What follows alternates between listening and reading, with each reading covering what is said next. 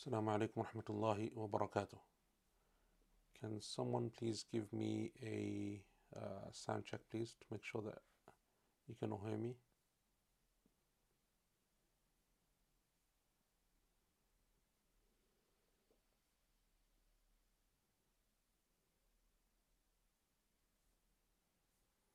طيب جزاكم الله خير. بسم الله الرحمن الرحيم. الحمد لله رب العالمين. اللهم صل وسلم وبارك على نبينا محمد وعلى آله وصحبه أجمعين أما بعد. So welcome to another session with QP, and Alhamdulillah, last week we finished the tafsir of Surah Al-Alaq. So Alhamdulillah, we managed to complete that, and then as I announced last week, that inshallah ta'ala today what we would be doing, and possibly over next week as well, in fact most likely next week as well, we'll be doing a couple of specials. So the first one will be today, which will be on Sajdat Tilawa, and then the next one, inshallah, I hope that we will finish this today, and then I hope that tomorrow, next week rather, inshallah ta'ala, we can go on to another special, and that is wanted to speak about the science of al-waqf wal-ibtida', which is the science of how to pause and how to start in terms of your recitation of the Quran when it comes to the book of Allah subhanahu wa ta'ala. When and where can we pause, and how then do we restart, and when and where do we restart from? So that's something inshallah which we will inshallah, I hope bi'idhnillah ta'ala, that next week that's going to be our second special, and then after that inshallah we can continue with the tafasir. We'll move on to Surah At-Teen and then continue with that as well. At some point inshallah ta'ala, I hope also at some point either towards the end of this academic year, so our academic years, kind of goes on till about Ramadan, around sometime then, or possibly even after that Ramadan, that summer break, I will do inshallah ta'ala a session for those of you that are interested, just as an additional thing, where we go through a matan, a classical text on ulum al-Quran, on the sciences of the Quran, because we're discussing some of them in more detail, and we'll continue to do that. We'll continue inshallah ta'ala to look at certain sciences and discuss them in greater detail, but at the same time I also want to inshallah ta'ala give you an overview where we can read something together, so at least you feel like you finished like something like a classical text on just the basics of ulum al-Quran and the sciences of the Quran. But inshallah that's something which we'll look at closer to that time, inshallah ta'ala. And that would be something additional. It won't be part of our QP classes, it'll be something extra for those of you that are interested. So some of this stuff I think is important because it's not stuff that's widely studied, it's not stuff that people usually discuss or teach, like al-waqf wal-ibtida' and certain other topics that we do. They're not very common topics that you will find out there, and so therefore I think it's more important and beneficial, and also some of the methodologies of the scholars of tafsir, that it's more important and beneficial to bring it into our discussion here on QP. But there are other things that inshallah ta'ala are going to be extra that I don't necessarily think that is something that everyone has to be a part of, or maybe there's a lot of people that wouldn't really want to go to that level of depth. So therefore inshallah ta'ala we can do that. So in terms of the waqf wal-ibtida', some of you asking how detailed it's going to be. I'm going to try to condense it into a single lesson, and the reason why is because it is a science, right? As you know, scholars have written whole books on this, and there is poems that have been written on this and so on. We can go into a great amount of detail. The problem is that I think for the vast majority, I think that will be too much. I think it will be something which will become very it will be very very detailed, very nitty gritty, very at one level it will require us to go into such depth concerning different verses and different takes, and as we will see next week inshallah, this is a science which has a great deal of ijtihad which is included in it as well, and therefore that issue of ijtihad and the differences of the Qur'an and the scholars of Qur'an in terms of these issues can itself become very, very difficult to digest in the way that we want to do it here. So what I want to do, inshallah, like we did with qira'at, qira'at was also something which we could have done in a great amount of detail. The lives and the manahij of the mufassirin is something which we can go into a great level of detail. We could do like 5, 6, 7 lessons on each one of those topics. Our objective here is to kind of give people the basics, give them an overview of what it means, make them aware that, look, actually this is something that exists and the scholars have written about extensively, and it's something which is studied. And inshallah then over time, as we progress through the Quran, inshallah in the many years to come, that Allah Azza wa Jalla gives us long life upon this, then inshallah ta'ala we can revisit some of this and go and take it to another level. And so therefore we've done like a foundation, and then inshallah we can go to an intermediate level over time as well. So let's not just dive deep into something that's so becomes so detailed and becomes so technical that then most people just kind of get lost after a short while anyway. So before we continue with today's lesson, last week I asked a research question, and that was that when we were speaking about Allah subhanahu wa ta'ala, one of the ways that He addresses the Prophet sallallahu alaihi wasallam in the Quran, in Surah Iqra, in Surah Alaq, is that He calls him abd, right? He calls him servant, abdan idha salla. And I wanted you to look at the different contexts in which Allah subhanahu wa ta'ala calls someone by abd, calls the Prophet sallallahu alaihi wasallam. He refers to him not by his name or by his title of prophet or messenger, but he calls him his abd, he calls him a servant, and the different contexts that you find within the Quran for that. So I don't know if anyone came up with anything or if there's anyone that wants to share that now, but I'll give you a couple of minutes for those of you that do. Okay, very good. So Muhammad addressing the Quraysh, very good. Revelation or delivery of message, very good. And praising the Prophet sallallahu alaihi wasallam. Okay, very good. So those are like the general ones, right? So addressing the Quraysh, I would change it slightly, Muhammad, in terms of the context. The addressing the Quraysh one, I would substitute that for calling it in defense of the Prophet sallallahu alaihi wasallam, because normally when Allah Azza wa Jalla addresses the Quraysh, or even other than the Quraysh, when Allah Azza wa Jalla is speaking to them in this context, like in the context that we have here in Surah Al-Alaq, عَبْدًا إِذَا صَلَّى أَرَأَيْتَ الَّذِي يَنْهَى عَبْدًا إِذَا صَلَّى. It is done in the context of addressing the Quraysh, but it is done in the context of defending the Prophet sallallahu alaihi wasallam, right? Defending the Prophet sallallahu alaihi wasallam. And so therefore, number one is the Prophet sallallahu being defended by Allah subhanahu wa ta'ala in the Quran, and when Allah Azza wa Jal does so, He calls him abd, right? And He refers to him as abd. And there is a whole thing that you could go into this concerning therefore the merits of ubudiyah, right? And we know the Prophet sallallahu alaihi wasallam was given the choice of being a king and a prophet, or being a messenger and a servant of Allah, and he chose the latter. So that's like a whole different discussion. So one is Allah Azza wa Jal defending the Prophet sallallahu alaihi wasallam in the Quran by using this term abd, that he is his servant and slave. The second is in terms of the Prophet ﷺ receiving the message of the Quran, right? And in terms of the Quran being revealed, Alhamdulillahi alladhi anzala ala abdihi al-kitab, right? Abdihi al-kitab. So Allah Azza wa Jalla is referring to it in terms of the ayat of the Quran and the revelation of the book of Allah subhanahu wa ta'ala. And then you have, and similar to it, Tabarak alladhi nazzala al-furqana ala abdihi liyakuna lil'alamina nadhira.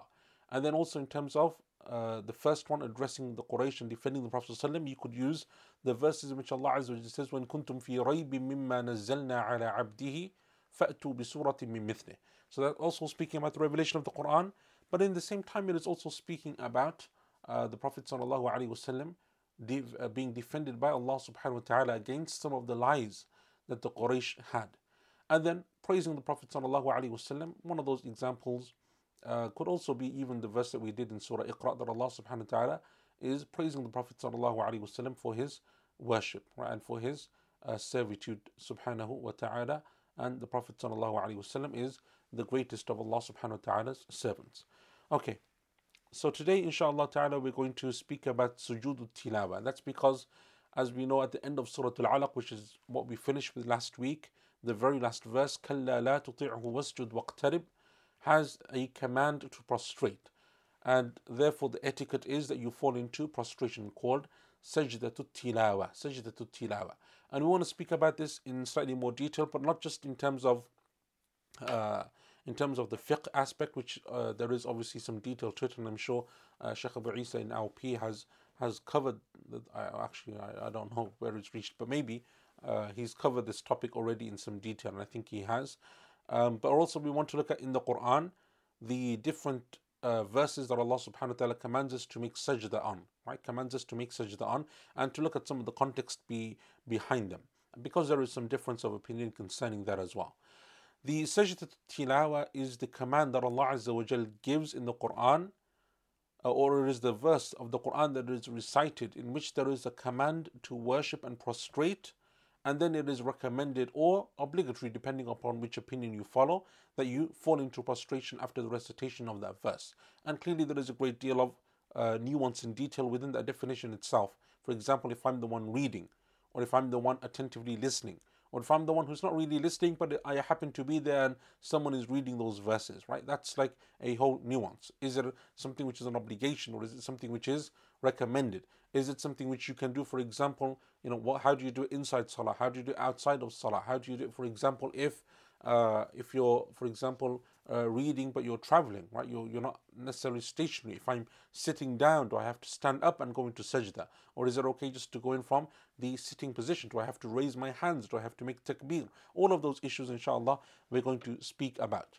But when we look at, let us first look at the types of sajda, or the context, or the topics and subjects that Allah subhanahu wa ta'ala mentions when it comes to sajda. Allah Azza wa Jalla, when He gives the command to make sajda, or the verses of sajda in the Quran, the sujood, at-tilawa verses, fall into two broad categories. One is a command, where Allah Azza wa Jalla gives a command, and then that is a verse of prostration, because the Prophet ﷺ prostrated at that time. So for example, the verse that we did in Surah Al-Alaq, كَلَّا لَا تُطِعْهُ وَاسْجُدْ وَاقْتَرِبْ. No, rather do not obey them and prostrate. That's a command from Allah Azza wa Jal. Wasjud, prostrate, right? That's one type of sajda, one context in which the sajda comes in the Quran. That Allah Azza wa Jal mentions it in a verse in which it is a command to prostrate. And there are other examples of that we will go through as well. And the second context is the context of Allah Azza wa Jal informing us, khabar. It is informative. So it's not a command to do something, but it is informative. That Allah Azza wa Jal, for example, as He does at the end of Surah Al-A'raf, when He speaks about the angels, and He says, إِنَّ الَّذِينَ عِنْدَ رَبِّكَ لَا يَسْتَكْبِرُونَ عَنْ عِبَادَتِهِ وَيُسَبِّحُونَهُ وَلَهُ يَسْجُدُونَ. Indeed, those who are with your Lord, meaning the angels, do not have arrogance when it comes to worshipping Him, aren't too proud or arrogant to worship Allah, but rather they glorify and praise Him and they prostrate to Him. That's not the Prophet, that's not Allah Azza wa Jal rather commanding us to prostrate. It is informative. Allah Azza wa Jal is informing us of the angels and how they behave and how they worship Allah subhanahu wa ta'ala and how they prostrate to Him. But it is a verse of sajda, because the Prophet sallallahu alaihi wasallam prostrated. So those are the two general, if you like, contexts or categories in which the sujood tilawa will fall. Either it's a command in the verse, or it is informative. It is something that Allah subhanahu wa ta'ala is speaking about, and that's something then which we follow through on ourselves, because it is something which the Prophet sallallahu alaihi wasallam did. The sujood tilawa in the Quran are no more than 15. Right? So how many are there in the Quran? 15 is the maximum. Out of the 15, 10 are by consensus. 10 of those verses of sajda to tilawa are by consensus of the scholars of Islam, ijma', by unanimity, that we prostrate, make sajda to tilawa after that recitation. Now, whether that's wajib or not, that's a different issue, right? We haven't come on to the ruling of whether it's something that's obligatory or recommended. I'm just talking about, is there a place where it's valid to make sajda? Because you can't just make sajda anywhere in the Quran. You can't just read any verse of the Quran and say, I'm going to go into sajda now, sajda to tilawa. No. It is tawqifi, meaning that it is only something which we take from a text that is authentic, that has come to us from the Prophet sallallahu alaihi wasallam. The question is, when did the Prophet ﷺ, which verses of the Quran did he prostrate? What are those authentic narrations? That's where there's a difference of opinion. There is no one that says more than 15. 15 is the maximum. However, 10 of those 15 are mujma' alayha. They have unanimity, right? By consensus of the scholars of Islam, there are places of prostration. That remains with the 5. The 5 means that's those 5 that there's a difference of opinion. Some of the scholars said it's a place of sajda, some of them said that it is not, right? Now, if you want to remember which of those 5 are the ones that there is a difference of opinion on, then the easiest way to do so, at least the way that I remember them anyway, and it's a good trivia question, right? If you ever want to ask a trivia question to someone for the Quran, this is a good one. Where's the difference of opinion in terms of the sujood, at-tilawa? The first of them is the double in Hajj. Surah Al-Hajj has 2. It's the only surah of the Quran that there is 2 sajdas in. The second one is the difference of opinion. The first one is by agreement of the scholars of Islam. The second one, there is a difference of opinion. So that's the first thing. There's only one. There's a double. It's the double. The second one, meaning the double where there is a difference of opinion. That's the first one. The second one is Surah Sad. And I remember Surah Sad because it is the only sajda in a surah that has a single letter that it begins with. Because the surahs of the Quran that begin with a single letter from the huruf al-muqatta'at, from those surahs that open with those letters, is Surah Qaf and Noon and Sad. And so Surah Sad is the only one that has a sajda. So you have the double of Surah Hajj and you have the single letter surah, which is Surah Sad. There is no sajda in Surah Qaf nor in Surah Noon al-Qalam. And then the last three are also easy because they are the last three sajdas of the Quran. Right? What are the last three sajdas of the Quran? Who can tell me? Right? Who can put in the chat? The last three sajdas of the Quran are which three surahs? Which three surahs are the last three surahs of the Quran where there is a sajda? So we have surah, the double in Surah Al-Hajj. We have the single letter surah in which there is a sajda, which is Surah Sad. And then we have the last three sajdas of the Quran. The last three sajdas of the Quran would be which three surahs? Okay, Surah Alaq, very good. That's the last of the three. Right? But there's two others before that as well. And to be honest, we did Surah Alaq last week, so very good. Hamza, Surah Inshiqaq. Yeah, Majid, Surah Inshiqaq, and there's one more left then. So those are the last two. Which one comes before that? Which one comes before that? Surah Al-Alaq, Surah Al-Inshiqaq, and the one before it is, it's Surah Al-Najm.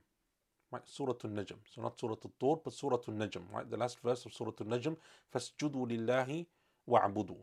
So those three are the last three. So they're from the Mufassal. They're the only three sajdas that you have in the Mufassal. Remember what we said about the Mufassal from Surah Qaf onwards? We consider to be the Qisar al-Mufassal, the short, the Mufassal surahs begin from Surah Qaf all the way to the end of the Quran. So the way that you remember them is, number one, the double of Hajj, number two, Surah Sad, the single letter surah, and number three, the ones in the Mufassal. Right? The Mufassal are those short surahs that begin from Surah Qaf onwards in the Quran, and those three would be Surah Al-Najm, Surah Al-Inshiqaq, and Surah Al-Alaq. So what are the 10 that there is agreement upon? And this agreement is mentioned by Ibn Hajar in Fath al-Bari, Imam al-Nawawi mentions it in Al-Majmu', Ibn Hazm in Al-Muhalla, and many of the other scholars of Islam, that these 10 are agreed upon by the scholars of Islam. The first of them in the Quran that you find, and we're going through them in order now from the beginning of the Quran onwards, is in Surah Al-A'raf, verse number 206. Allah Azza wa Jalla says, and it's the one that I just recited to you, and the example of a informative verse of sajda. إن الذين عند ربك لا يستكبرون عن عبادته ويسبحونه وله يسجدون. Those who live in the presence of your Lord are not too proud to worship Him. They glorify Him and bow down before Him. Right? And one of the things that I want you to look at also is, in terms of, those are the categories. We have commands of Allah subhanahu wa ta'ala, then we have the informative verses. But if you actually look at all of them in terms of their context, the topic that they will be speaking about, all of them speak about obedience to Allah and worship and submission to Allah subhanahu wa ta'ala. All of those verses are there to emphasize and pinpoint that issue of the tawheed of Allah subhanahu wa ta'ala. In the second of those sujuds or sajdas is the one in Surah Al-Ra'd, in verse number 15. Allah subhanahu wa ta'ala says, وَلِلَّهِ يَسْجُدُ مَنْ فِي السَّمَاوَاتِ وَالْأَرْضِ طَوْعًا وَكَرْهًا وَظِلَالُهُمْ بِالْغُدُوِّ وَالْآصَالِ.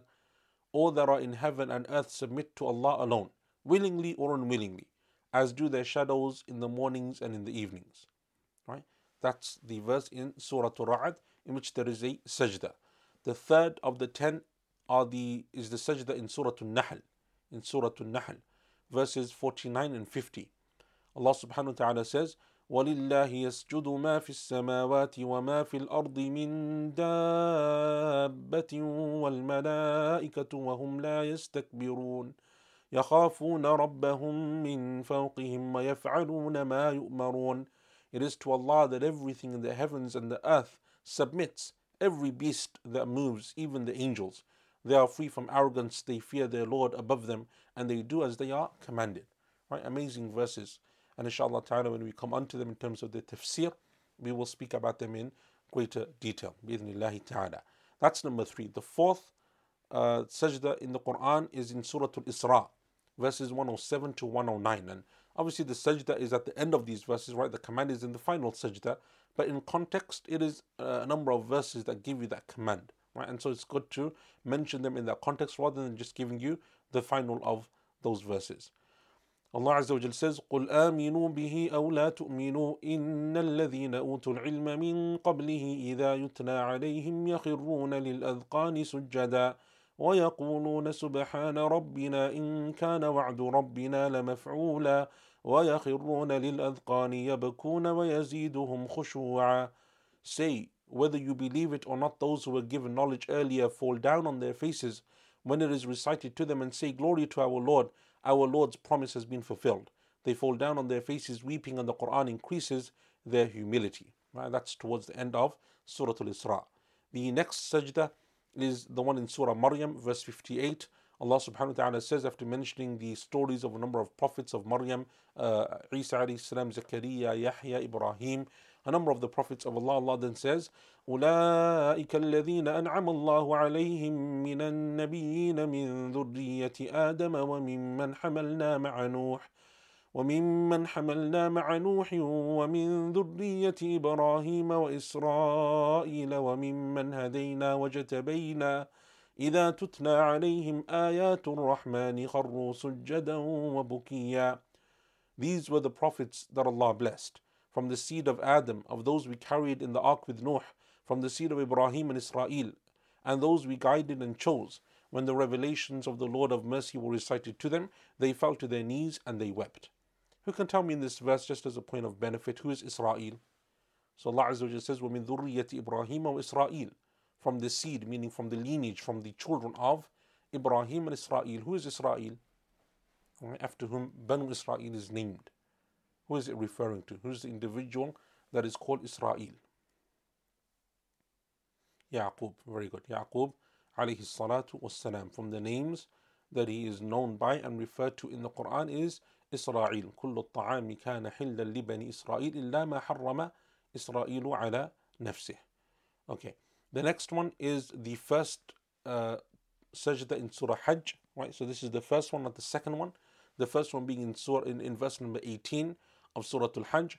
Allah subhanahu wa ta'ala says, أَلَمْ تَرَ أَنَّ اللَّهَ يَسْجُدُ لَهُ مَنْ فِي السَّمَاوَاتِ وَمَنْ فِي الْأَرْضِ والشمس والقمر والنجوم والجبال والشجر والدواب وكثير حق عليه العذاب ومن يهن الله فما له من مكرم إن الله يفعل ما يشاء. Do you not realize, O Prophet sallallahu alaihi wasallam, that everything in the heavens and earth submits to Allah, the sun, the moon, the stars, the mountains, the trees and the animals? So do many human beings. Though for many others punishment is well deserved. Anyone disgraced by Allah will have no one to honor him, for indeed Allah does whatever He wills, subhanahu wa ta'ala. The next sajda in the Quran that is agreed upon by the scholars is the one in Surah Al-Furqan, in verse number 60. Allah subhanahu wa ta'ala says, وَإِذَا قِيلَ لَهُمُ اسْجُدُوا لِلرَّحْمَنِ قَالُوا وَمَا الرَّحْمَنُ أَنَسْجُدُ لِمَا تَأْمُرُنَا وَزَادَهُمْ نُفُورًا. Yet when they are told, bow down before the Lord of mercy, they say, what is the Lord of mercy? Should we bow down before anything you command? And they turn even further away. Right? And that is a verse that we are told then to command or commanded to prostrate in, or after we recite. The next sajda in the Quran that the scholars agreed upon is the one in Surah An-Naml, verses 25 and 26. Allah subhanahu wa ta'ala says, أَلَّا يَسْجُدُوا لِلَّهِ الَّذِي يُخْرِجُ الْخَبَأَ فِي السَّمَاوَاتِ وَالْأَرْضِ وَيَعْلَمُ مَا تُخْفُونَ وَمَا تُعْلِنُونَ اللَّهُ لَا إِلَهَ إِلَّا هُوَ رَبُّ الْعَرْشِ الْعَظِيمِ. Should they not worship Allah who brings forth what is hidden in the heavens and the earth, and knows both what you people conceal and what you declare? He is Allah, there is no one worthy of worship except Him, the Lord of the mighty throne. The next one, and this is number 9 of the ones that have been unanimously agreed upon by the scholars, is the one in Surah Al-Sajda, verse number 15, that Allah Azza wa Jal says, إنما يؤمن بآياتنا الذين إذا ذكروا بها خروا سجدا وسبحوا بحمد ربهم وهم لا يستكبرون. The only people who truly believe in our messages are those who, when they are reminded of them, they bow down in worship, celebrate their Lord's praises, and do not think themselves above this. Right? That's the one in Surah Al-Sajdah. And then the final one that the scholars have agreed upon is the one in Surah Fussilat. Surah Fussilat, which is just before the Qisar, before the Mufassal begin. Right? So this is now towards the 25th juz of the Quran. Verses 37 and 38 of Surah Fussilat. Allah Azza wa Jal says, وَمِنْ آيَاتِهِ اللَّيْلُ وَالنَّهَارُ وَالشَّمْسُ وَالْقَمَرُ لا تسجدوا للشمس ولا للقمر واسجدوا لله الذي خلقهن إن كنتم إياه تعبدون فإن استكبروا فالذين عند ربك يسبحون له بالليل والنهار وهم لا يسأمون. The night, the day, the sun, the moon are only a few of his signs. Do not bow down in worship to the sun or the moon, but bow down to Allah who created them, if it is truly him that you worship. If the disbelievers are too arrogant, then remember, those who are with your Lord glorify him tirelessly night and day. Right? Night and day. So these are the 10 that the scholars agreed upon. Right? The ones that we just mentioned. Just as a quick recap, it was in Surah Al-A'raf, then Surah Al-Ra'd, then Surah Al-Isra, Surah Al-Nahl rather, then Surah Al-Isra, then Surah Maryam, then Surah Al-Hajj, then Surah Al-Furqan, then Surah which one was on after Furqan? Surah Al-Naml, and then the ones in Sajda and Fussilat. Right? Those are the 10 that the scholars have agreed upon. Right? So that leaves then the other 5. Right? So we said the other 5. The 5 that we said that you have to remember because they're the odd ones out are the other 5. So the one in the second in Surah Al-Hajj, the one in Surah Sad, and the last 3 in the Quran in the Mufassal, which is Surah Al-Najm, Al-Inshiqaq, and Surah Al-Alaq. So those are the ones that the scholars disagreed upon. Some of them said it is a place of sajda, and others said that it is not a place of sajda. The first of them is the second one in Surah Al-Hajj. So the second sajda in Surah Al-Hajj is the one that the scholars also differed concerning. Right? And that's the verse in which Allah subhanahu wa ta'ala says towards the very end of Surah Al-Hajj, يَا أَيُّهَا الَّذِينَ آمَنُوا ارْكَعُوا وَاسْجُدُوا وَاعْبُدُوا رَبَّكُمْ وَافْعَلُوا الْخَيْرَ لَعَلَّكُمْ تُفْلِحُونَ. O you who believe, bow down, meaning make ruku' and make sajda, prostrate, and worship your Lord and do good if you indeed wish to be successful. The scholars differed over that. Some of the scholars said that it is a place of sajda, it is from the sujood tilawa, and others said that it is not.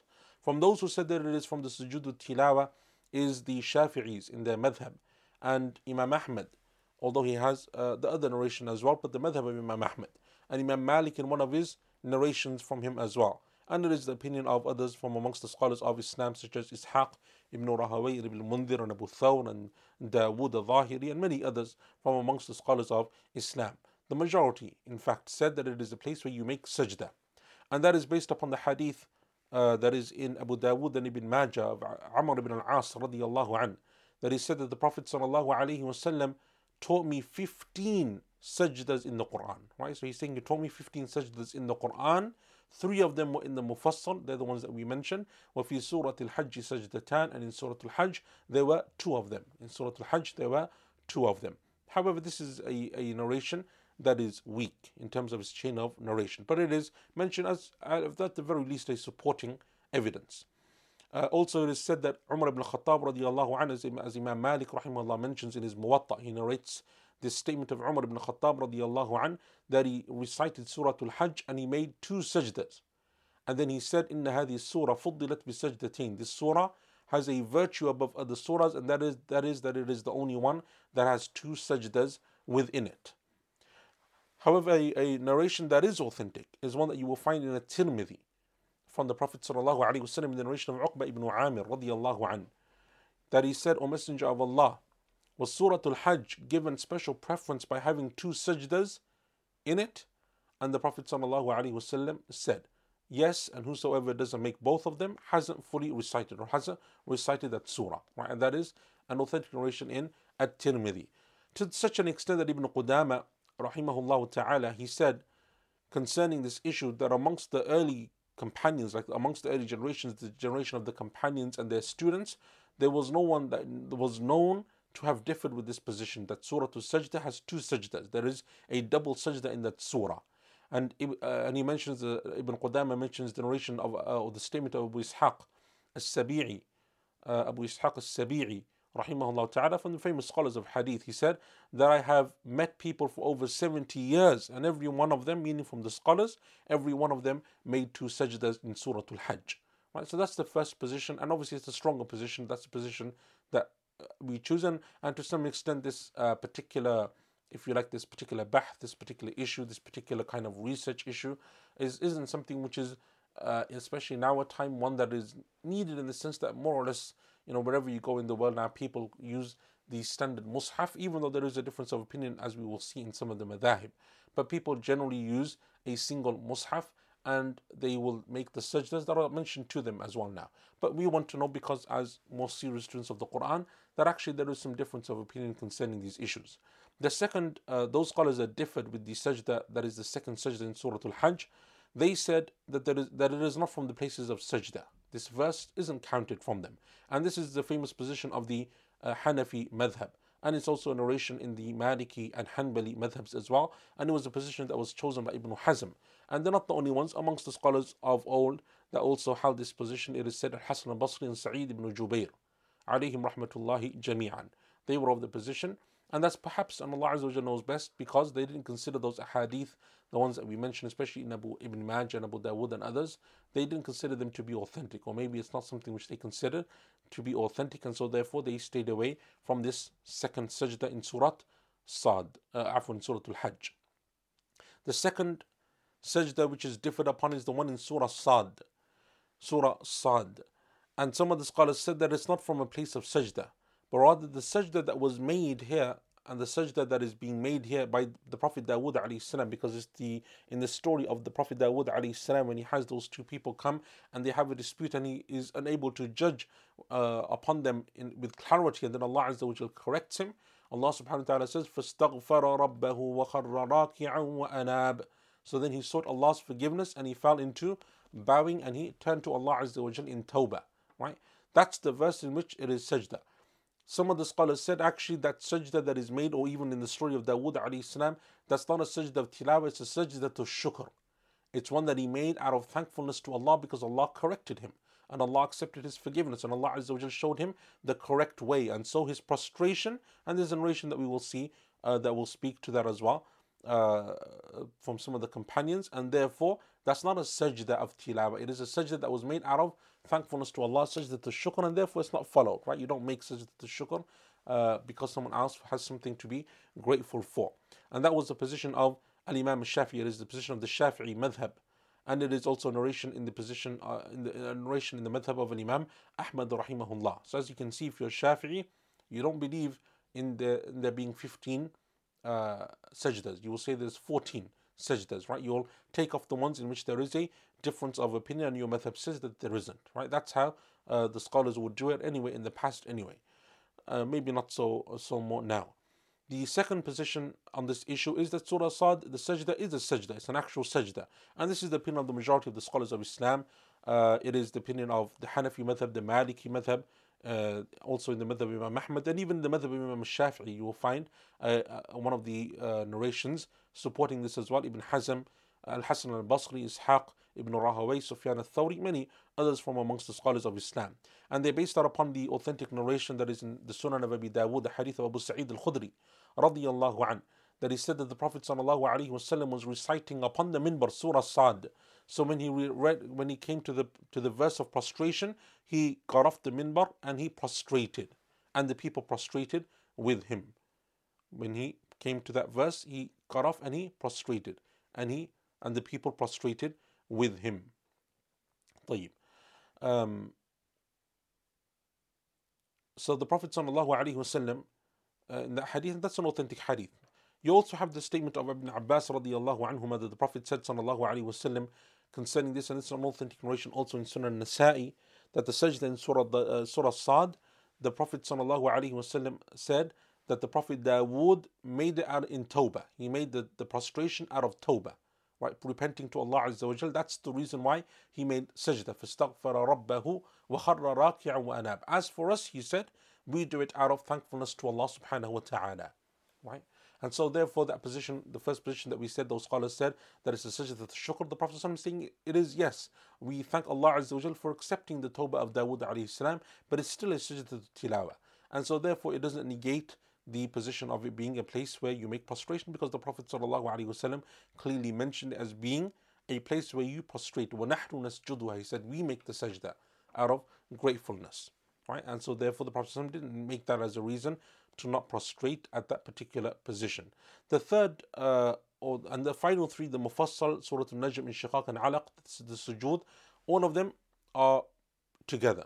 Those scholars who said that you prostrate in one, you say you prostrate in all three. And those who say that you don't prostrate in any of them, they negate all three. So they don't have. So there's basically the difference of opinion will fall in the one in Surah Al-Hajj, the second one, the one in Surah Sad, and the three at the end is one issue that the scholars have. Either you agree with them all or you disagree with them all.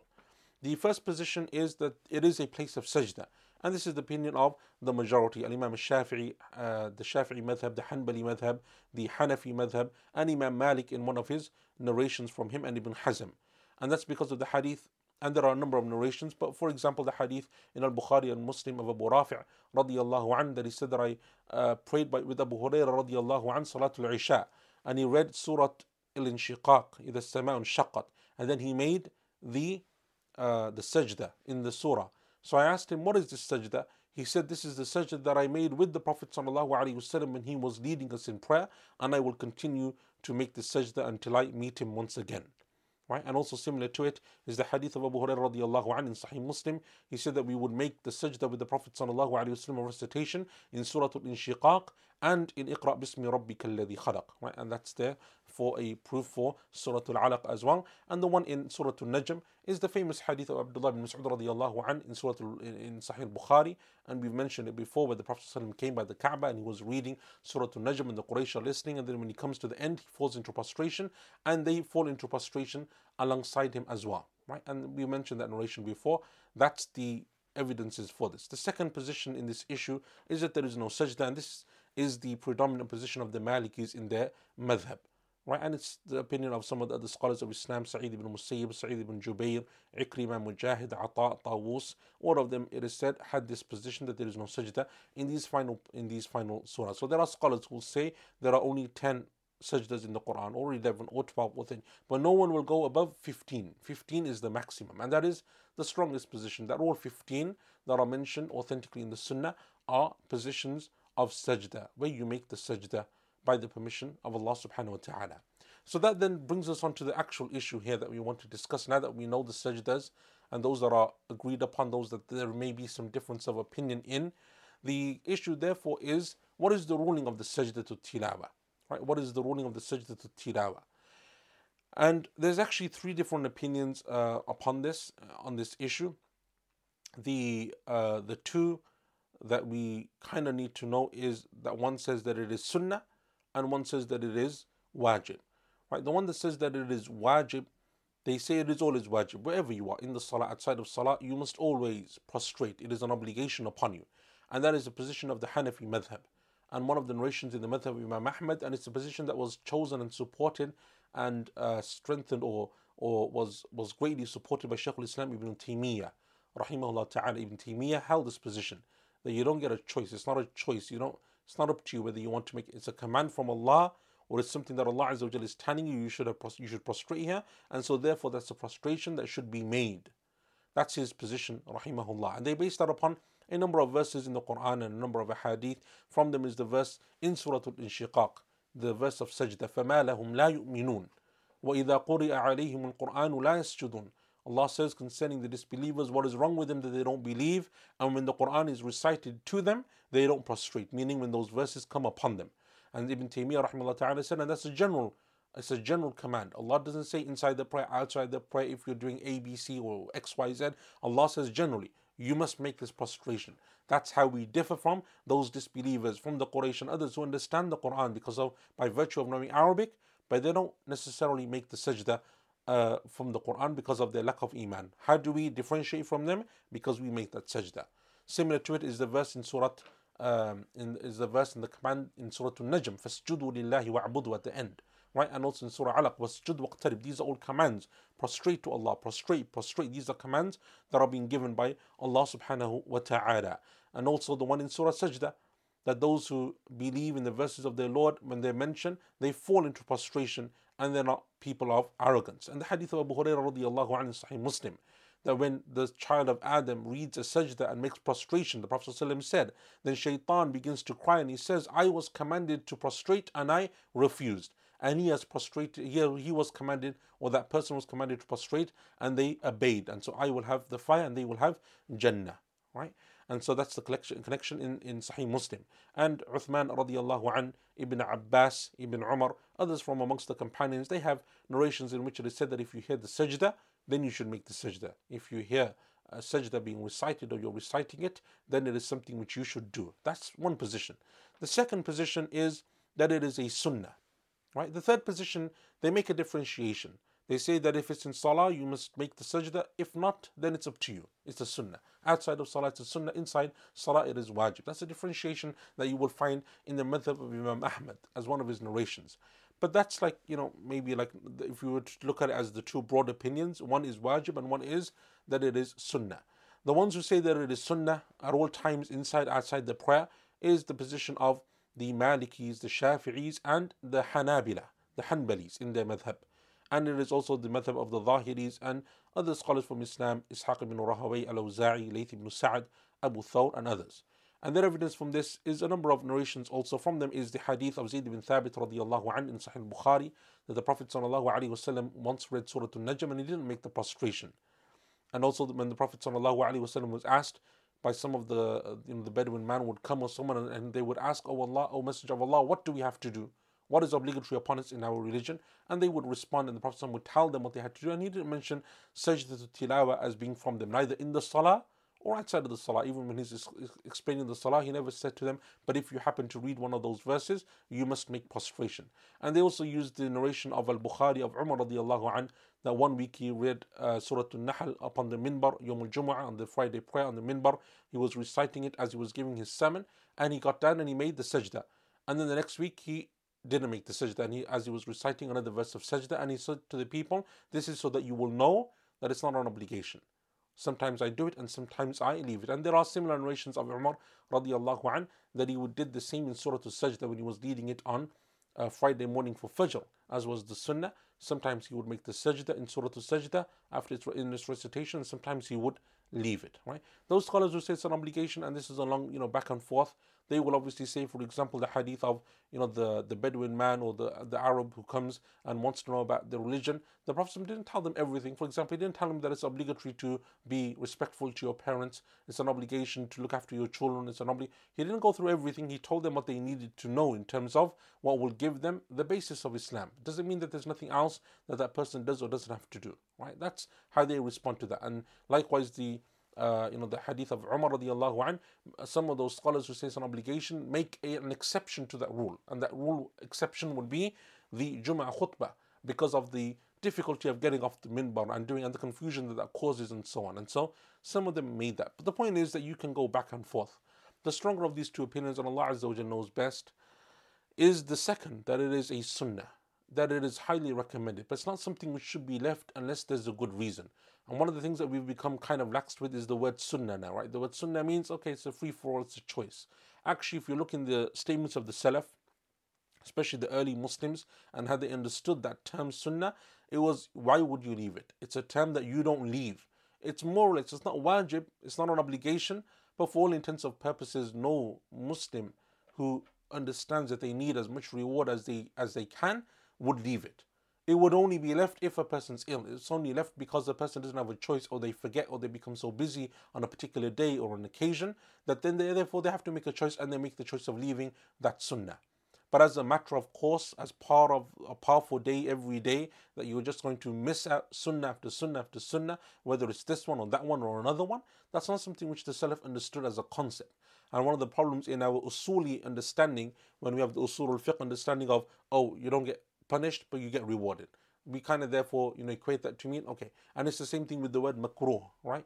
disliked. And that's a whole different discussion, inshallah. If we ever do, for example, some of the early works of hadith or something, you will see that distinction. If you ever read them in the books of hadith of Tirmidhi and others, you will see how the Salaf understood those concepts and those words and terminologies, how it's changed over time. And this is one example. So yes, it is a sunnah, but why would you leave it? So if you read in the Quran by yourself and you can make sajda, make sajda. Why would you not make sajda? If you're praying by yourself and you're going to read a verse in which there is sajda, why would you not make sajda?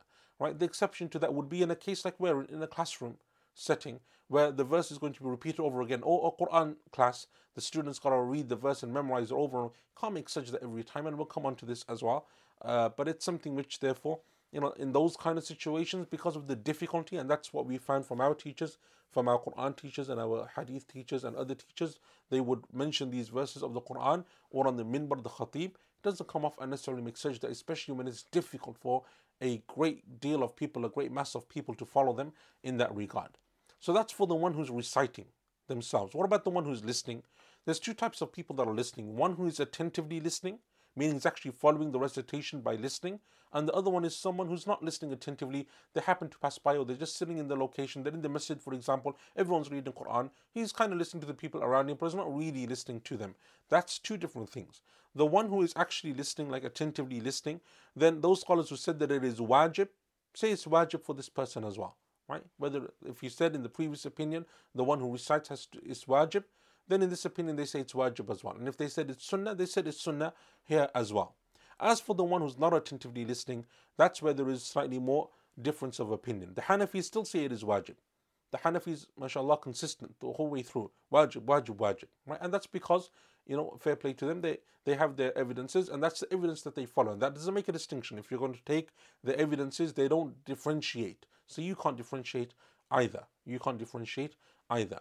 And those scholars who said that it is sunnah, then they said it is sunnah. And others from amongst the scholars said that actually, no, you don't have to do it. It's not even sunnah, because you weren't really listening at all. And that's the position of the Malikiyya and the Shafi'iyya and the Hanabila. And that seems to be the stronger opinion. And they based that upon the narration of Uthman radiallahu anhu, that he used to pass by someone, or he passed by someone once, and he was reading a verse of sajda and he prostrated. And Uthman didn't do so. And he said, no, that prostration is for the one who's actually listening to him. I just happen to be passing by, right? You're in a masjid, everyone's reading the Quran, all of a sudden, if everyone's reading Surah Maryam and everyone's going to sujood, you just be constantly going into sajda with each person's different recitation. It's not the meaning of this ruling. So it's for the one who is attentively listening or is there and is paying attention to them. As for the one who isn't, then there is no sajda for them. The question now is, one of the questions that some of the scholars had is, should it be recited, this verse, because of the confusion that sometimes it has, right? We've probably all been in the masjid where maybe in Taraweeh, right, the Imam, maybe especially in some masajid, they don't necessarily announce that there's going to be a sajda to tilawa, right? That there's going to be a sajda for prostration. Is it therefore recommended for an Imam to recite verses in the salah that has a sajda in it? Because sometimes it leads to confusion, right? A person behind doesn't know that it's a verse of sajda. They're going to record, you've gone into sajda as the Imam. And then therefore you have this kind of situation where people are in different levels. So the majority of the scholars said, yes, it is allowed. And it is allowed for them to do so because the Prophet ﷺ did so. Clearly we have a number of narrations in which he did so, even though some of the scholars said that it is disliked, right? Especially in the fard prayer, because they feared that it would confuse certain people and therefore it would mess up their salah. But the more pertinent question is, what about in a silent prayer? In Dhuhr or Asr, the Imam decides, what I'm going to do? I'm going to read Surah Najm. I'm going to read Surah Inshiqaq. I'm going to read those verses from Surah Al-Hajj. What about that? The opinion of some of the scholars is that is disliked. That is disliked. And that is the position of the Hanafis and the Hanabila, right? That it is disliked for a person to do so. And the second position is that it is disliked if it is in a fard prayer, not in a nafila prayer, right? So that would potentially be, that's the position of the Maliki madhab. And others said it's not disliked at all. The Shafi'is and the Hanabila said he can recite what he wants. The whole Quran is allowed to be recited, so you can recite what you want. And Allah knows best, but what seems to be more and similar to this, let us go on to related issues. What about if he's reciting that surah now, and he read كَلَّا لَا تُطِعْهُ وَاسْجُدْ وَاقْتَرِبْ, and it's a silent prayer, it's Dhuhr or Asr. Does he now go into sajda? does he now go into sajda? Those who said that it's allowed for him to recite that verse say he can go into sajda. And those who said that he shouldn't, it's not good, it's disliked, then they say it's disliked for him to go into sajda as well. Right? It's disliked for him to go into sajda as well. And what about those people who are following him then? What do? Do they also go into sajda? Again, those scholars who said that that you follow the imam, they said you go into the sajda. So whatever the imam does, you do. Others said no, they don't follow him in this because it's not part of the actual salah. This is something extra that he is doing. Right? And other scholars said that it is a choice. The point is, in this, the stronger opinion seems to be when it comes to silent prayers that you should avoid reciting those types of verses. The imam should avoid reciting those types of verses, as well as the people behind them if they're, for example, reading to themselves. And if they do recite it, then they shouldn't go into sajda, because that is something which will cause a great deal of confusion. That is something which definitely will cause a great deal of confusion. In the loud prayer, if you read, for example, كَلَّا لَا تُطِعْهُ وَاسْجُدْ وَاقْتَرِبْ, even if there's a handful of people that don't know that it's a verse of sajda, there's normally enough people that know that it's a sajda verse, right? And you can cotton on in Tarawih. We've all had it happen where you didn't know, but you kind of people realize the Imam's going to sajda, okay, it's a sajda tilawa, and very easily you can overcome that. But in a silent prayer, that would be a very difficult thing to do, and the confusion that it will lead to, and then you got women in a different hall and maybe men in a different hall, and all of those other logistical issues that normally come into play in our masajid. Sheikh bin Baz rahimahullah ta'ala was asked this question, and he said that someone did this, and he said he shouldn't have read those verses in the first place, and even if he was going to, he shouldn't have made sajda.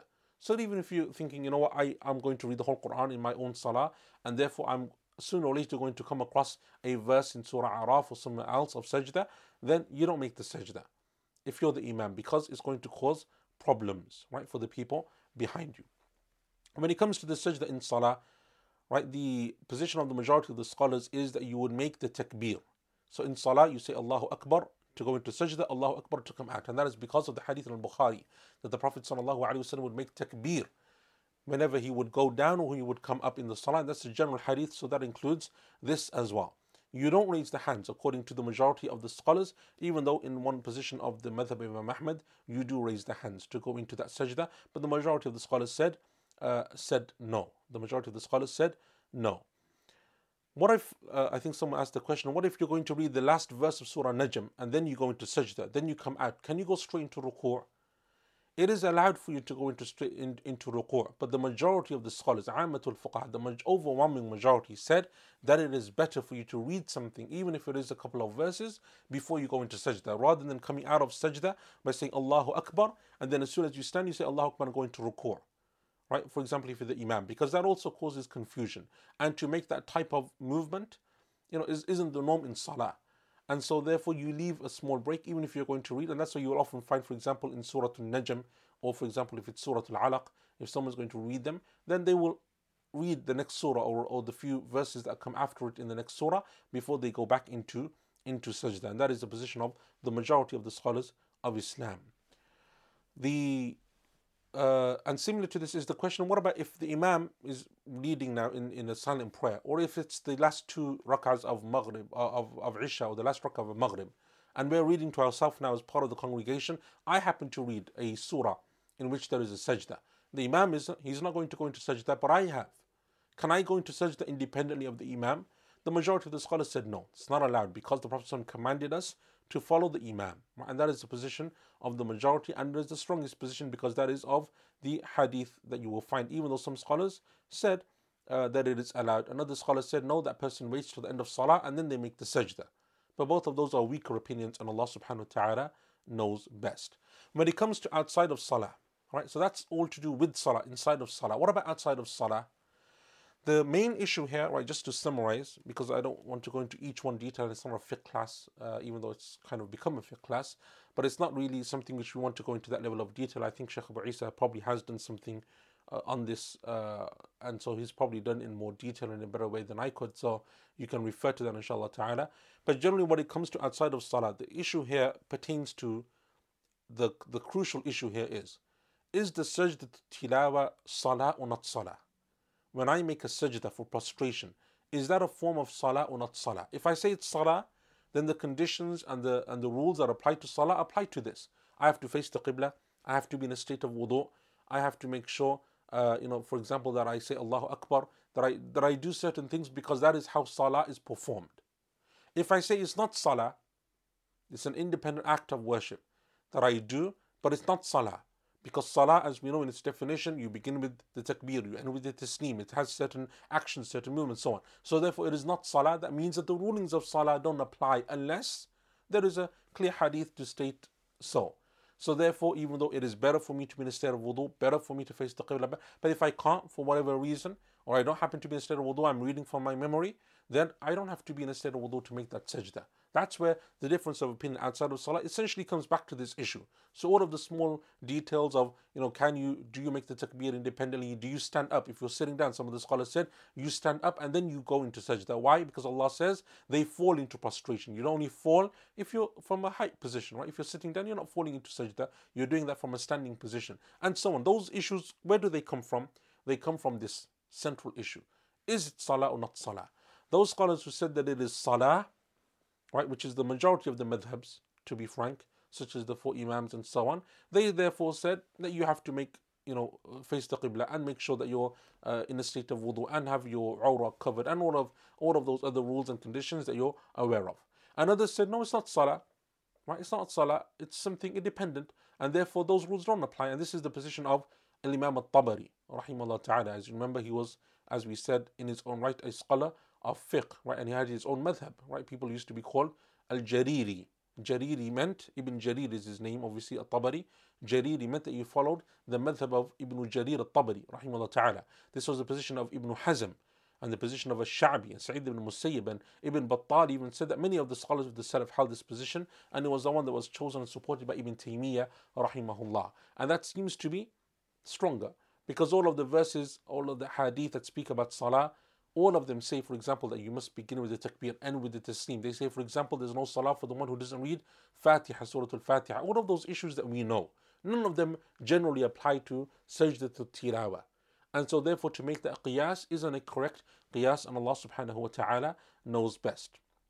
Another question therefore is, what about when it comes to repetition? If I'm going to repeat a verse that has sajda, then do I have to make sajda continuously as well? The majority of the scholars, or some of the scholars said yes. The Shafi'is and the Malikis said yes, you do. And others from amongst the Shafi'iyah said you do it after every so often. So you make a sajda, and then now maybe after 15-20 minutes, if you're still doing that, you make another sajda, because now it's a good gap. And then like this, but you don't have to make it every single time. Another scholar said, and this is the position of the Hanafi madhab, is that you just make it once and it's enough. Right? And as I said to you, practically, unless someone is doing something like a khatam of the Quran, where they're reading the whole Quran to a teacher for an ijazah or something, our teachers wouldn't ask us to make sajda in terms of studying. If you're reading fiqh or you're doing tafsir or something and you get a verse or hadith and you come across this verse that you fall into sajda, I didn't come across any of our shuyukh or ulama from any of the madhabs doing this, and Allah Azza wa Jal knows best. So it seems like this is something which you do in terms of recitation. If you're actually intending to recite or memorize the Quran, this is where this situation applies, right? And the only time we would make this type of sajda is when there would be a sajda because we're making a full reading of the Quran, for example, for the ijazah of the Quran or something similar to that, or something like that. Then we would make the sajda, and Allah Azza wa Jal knows best. Okay, and therefore everything else that comes onto this issue. Do I have to stand if I'm sitting down to make the sajda? Do I have to make the takbir? Do I have to, for example, say the tasneem afterwards? Is there a tashahhud? Do I have to raise my hands? All of those issues come back to that central issue. If it's salah, then you will find that a good number of those scholars said it is recommended or it is a must. And if you say that it is not salah, and that's why the 4 madhabs will all have issues concerning that. They would all say one of those positions because all 4 madhabs said that it is a type of salah. But the stronger position, Allah knows best, all of them will say no. You don't have to worry about any of that stuff. So if you're reading Quran, you come across a verse of sajda, you don't have to stand up, you don't have to say Allahu Akbar, you don't have to raise your hands, you don't have to say salams afterwards, you don't have to make tashahhud or anything else, because there is not salah. Right? And that's an easy way, an easy kind of rule for you to kind of remember this issue without us having to go into all of this detail. One of the final issues is, what do we say in this sajda? Right? What do we say in this sajda? You say anything that is generally from the adhkar of sujood, right? So if you were to say Subhana Rabbil A'la or something, that would be sufficient. But there are certain du'as that have been mentioned. certain du'as that have been mentioned authentically. For example, the one of Aisha radiallahu anha in Abu Dawood and Tirmidhi, that the Prophet sallallahu alaihi wasallam would say, سجد وجهي للذي خلقه وصوره وشق سمعه وبصره بحوله وقوته, which means that my face has fallen to prostration to for the one who created it and fashioned it, and he extracted its hearing and its sight with his might and his power subhanahu wa ta'ala. Right? Those and similar ones you will find within the books of dua, and they are authentic, and therefore some of the scholars said those are better to make rather than the general adhkar of sajda. Okay. And with that, insha'Allah ta'ala, we come to the end. So if there's any questions, right, and I know that I kind of rushed that towards the end, but I hope that you at least benefited from the earlier discussion anyway, which was concerning the actual places of sajda and the difference of opinion and so on. And then the rulings I wanted to mention, because a lot of us have those questions or we come across this situation, and it's important to know them. But I can appreciate that this was done with, kind of like fast, and so there's probably other places that you will get that information in a much more structured and calmer fashion. Okay, so if there's any questions, let's take a few questions, inshallah, and then we conclude for today. And then, inshallah, next week, we will, inshallah ta'ala, do al-waqf and ibtida'. Okay, Shahanara asked, if I'm in salah and I end the rak'ah with the sajda, what do I do? What kind of sajda do I do? Do I do normal sajda or a tilawa sajda? If you end the rak'ah, as we said, with the sajda ayah, you make sajda and then you get up and you recite some more and then you go into ruku'. If done in a quiet prayer, can one do the sajda tilawa later, or the sajda tilawa can be done in retrospect? So this is only in the situation where you're part of a congregation and it's a silent prayer. If you're praying by yourself, you can make the sajda straight away. It's not a problem. The question is, because you're in jama'ah now, for you to do it out of turn, no one else is doing it, that's where the problem comes. Can you do it then at the end? Some of the scholars said yes, others such as Imam an-Nawawi said no, because there's, sajda tilawa is done by the verse. It's not done later. It's not done half an hour later and so on. And especially if you follow the position that it's not part of the salah, then it's not something which you have to do anyway. And Allah Azza wa Jal knows best. Where is the narration mentioned where Uthman was passing by and the listeners did sajda tilawa and he didn't need to? I will have to check that for you. I just closed my notes, but I can inshallah see if I have the reference for that on me. But I don't know where that is now. Anyway, if you remind me, inshallah ta'ala, next week, or maybe put it up on the chat, inshallah ta'ala, in the chat group on Telegram, I will inshallah try to find that for you. I don't know exactly where that is now, and I don't want to take the time looking for it. Okay, you mentioned that the ma'moom can do sajda tilawa after salah has finished. Is that a restricted time span? So that's what I said, right? So some of the scholars said yes, others said no, because of the time that passes by. And I think that is a stronger opinion. And Allah subhanahu wa ta'ala knows best. If I'm listening to the Quran, my Quran ayah of sajda comes, do I need to do it? It is recommended for you to do it in a safe way. If you can do it in a safe way, then yes. And just like you would make sajda if you were on, for example, sitting down or on a horse, as the Prophet would do, or a camel or riding beast, or if you're on a plane and so on, it's exactly the same manner. But yes, if you can do it and it's safe for you to do so, not if you're the one driving, and if it's not going to be safe, then clearly you leave it. Right? Aside of the recommended du'as in Tirmidhi, can one add extra du'as? Yes, generally any du'a that you can make in sajda is okay to make. But obviously to use the ones that were made and authentically mentioned by the Prophet as being specifically made in that particular sajda is always better. Right? To stick to that is always better and more recommended. Okay, so inshallah ta'ala we're going to conclude with that. Jazakumullah khairan. Wa sallallahu ala nabiyyina Muhammad wa ala alihi wa sahbihi ajma'in. Wassalamu alaikum wa rahmatullahi wa barakatuh.